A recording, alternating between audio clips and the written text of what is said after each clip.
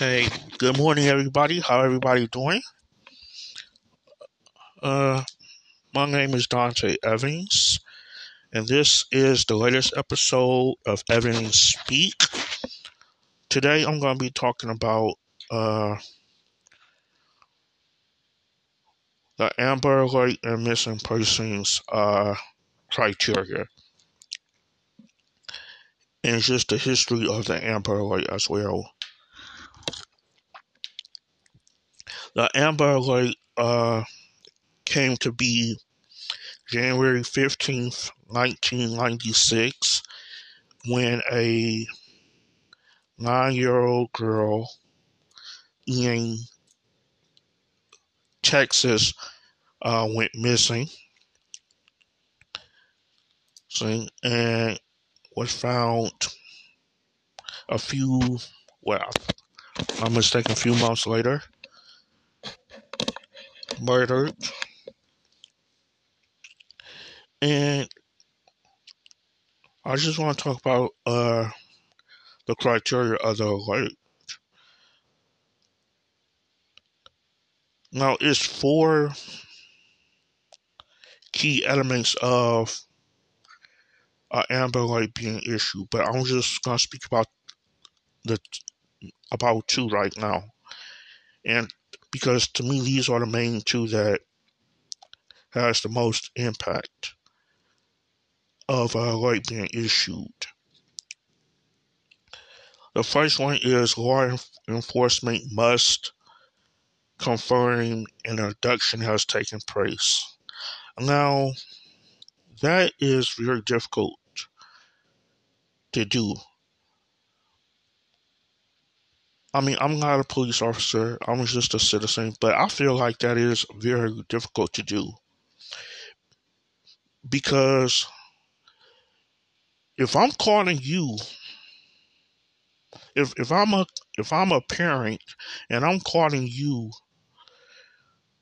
calling law enforcement, that's a telltale sign that an abduction has taken place. I mean, for real. Well, what do I have to do? Wait until something bad happens? And that brings me to the second piece of criteria. A child must be at risk of serious injury or death. Now that's basically saying, look, we're gonna look when we look. I mean, that's how it is. That's how I see it, for real.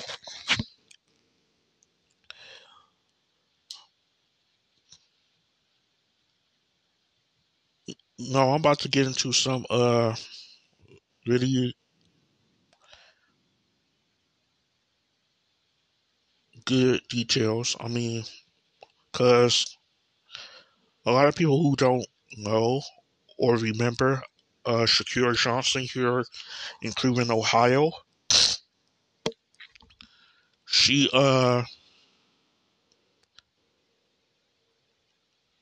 went missing back in 2004 after coming from a block party on the east side of Cleveland. I mean, in the east side of Cleveland, Ohio. She wound up coming up missing, and she was reported missing by her mother within a day because like I said she didn't come home. I mean, she didn't go back home after coming from the block party, and the police, to me, really didn't do anything to help and to really look for her because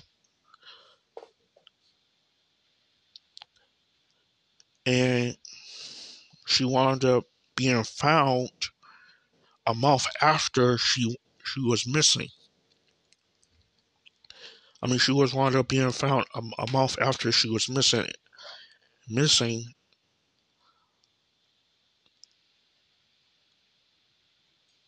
And it was volunteers that found her, not the police. It was volunteers that found her in a abandoned field on the east side of Cleveland. And when I heard that, I'm like, man, this is horrible. That's horrible. Because uh,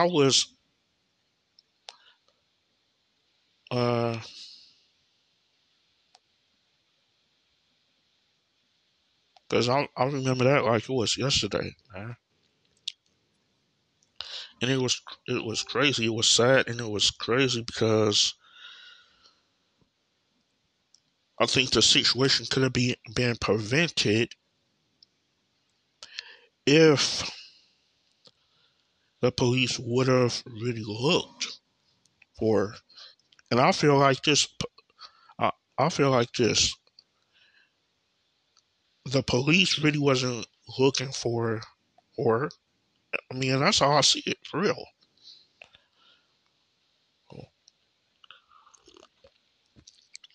And I feel like that about a lot of. I mean, when black females and black children come up missing, I feel that's the case with a lot of it. Like they really don't put an effort into finding minority children or finding uh working class people, for real, working class children, and that's just being straight up.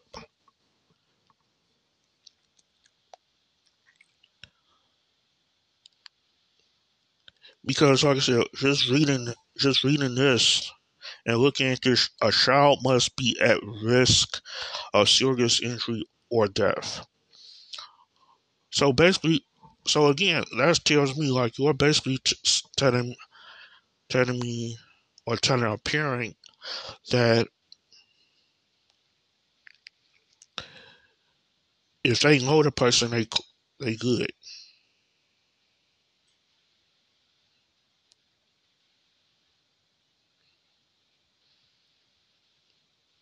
And then, and it's just like with missing adults, missing missing adults. They have to be, and an adult have to be missing 72 hours before anything could happen. Is it 72 or 75? One of those two. But anyway, it's like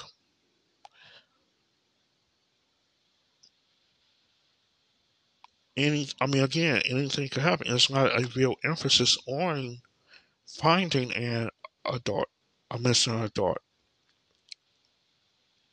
And I'm happy that it is a effort being made now to find missing adults or to locate missing adults because again, I think if it was more emphasis on it, a lot of murders and a lot of deaths would have been prevented. And I mean, that's so true. Because just like with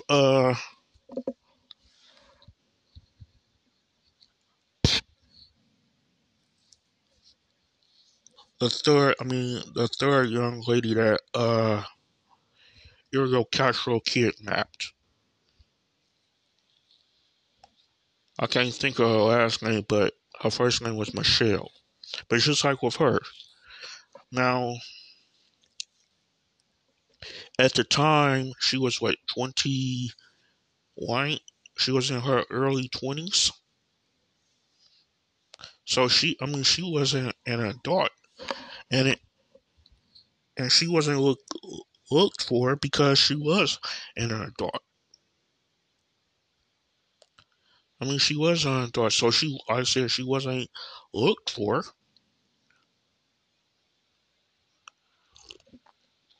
And that's sad. Uh-huh.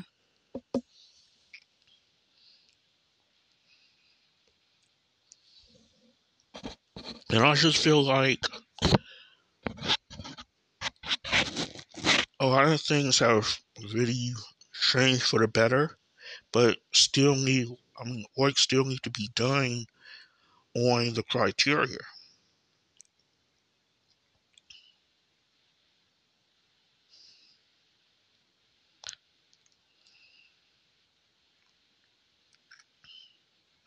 Work still needs to be done on the criteria. And don't get me wrong, I'm not reaming the police and saying the police is bad, the police is this, the police is that, because the police got a tough job with just this one situation, missing people. Finding missing people is tough, and it's difficult because, let's just say a, a kid wind up, come up missing 12 o'clock at night, 12 o'clock midnight. Whoever abducted them has a uh, has a probably 3 to 4 hour, head start before the police is before the police is even uh called.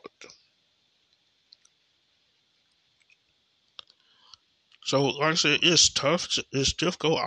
Just looking at it and researching this topic, it's difficult for police to really get ahead of something like that.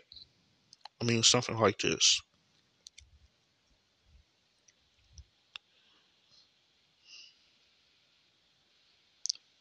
But I still feel like they need to make a serious effort of. I still feel like they need to make a serious effort of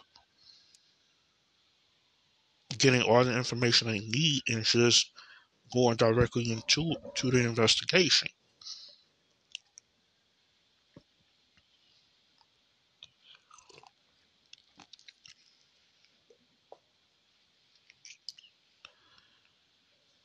Mm,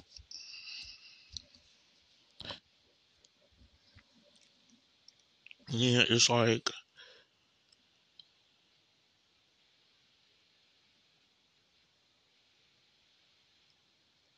because this law enforcement must confirm an abduction that's taken place. I mean, it's easily to confirm that, but at the same time, it's like, what can you actually do? Really, really, as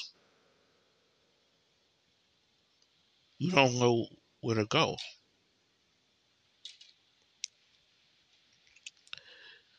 But again, I feel like if a community really get involved with the situation, then it could be helpful.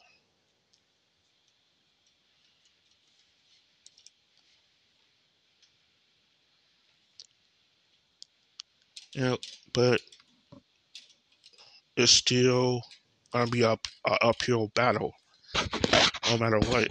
Because again, missing persons, missing adults is a touchy subject because you don't want to be too, worried about an adult, but at the same time, it's like if you haven't heard from them for weeks or months, whatever, that's, that's the issue. That is the big thing right there.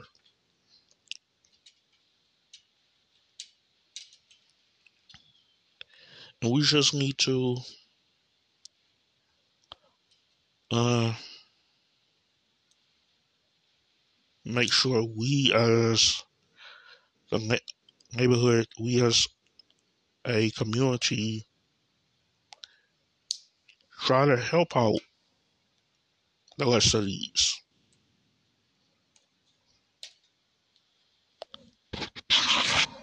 But yeah, and